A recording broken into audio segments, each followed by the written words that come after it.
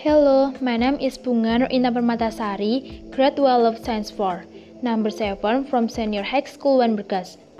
At this podcast, I will tell you about my hobby. In my spare time, I spend my time to reading books or novels, solving math problems, and I like watching Korean dramas. Reading enables me to learn about so many things that I would otherwise not know. The wonderful thing about reading is that I don't have to learn things the hard way. For example, I don't have to catch a disease to know it can kill me. I know the danger from books so I can avoid it. Reading novels often takes up time as a time-wasting activity. In fact, this activity is very beneficial for one's brain. This is because in a novel, a person will feel the different characters of each character.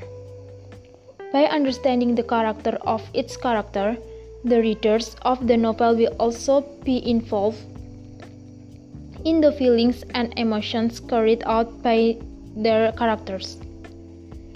This is what makes it easier and more empathetic.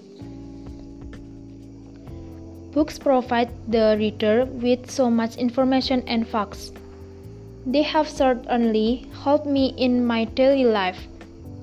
I'm better equipped to cope with life, so I continue to read. Apart from being more informed about the world, I also spend my time profitably. Besides reading books, sometimes I also do math problems in my spare time. Since elementary school, I really like math, so I'm studying mathematics as a hobby.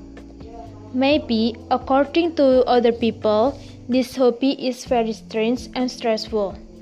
But I think solving math problems is very fun and challenging. Although I'm not very good at this field, but I enjoy and like it for no reason. Due to COVID-19, all students throughout Indonesia were closed. At first, I was happy with these decisions, but gradually I got bored and finally I had a new hobby, which is watching Korean dramas. Maybe this is a hobby of wasting time, but this is also has a positive impact. Among others, relieving stress while at home, and so I know culture, food, and understand a little about Korean. All hobbies must have negative and positive sides, but as possible, we should take the positive side. So many stories about my hobby. I hope that many people who have hobbies are useful so they don't waste time. That's all from me. Thanks for listening to this podcast and bye. See you.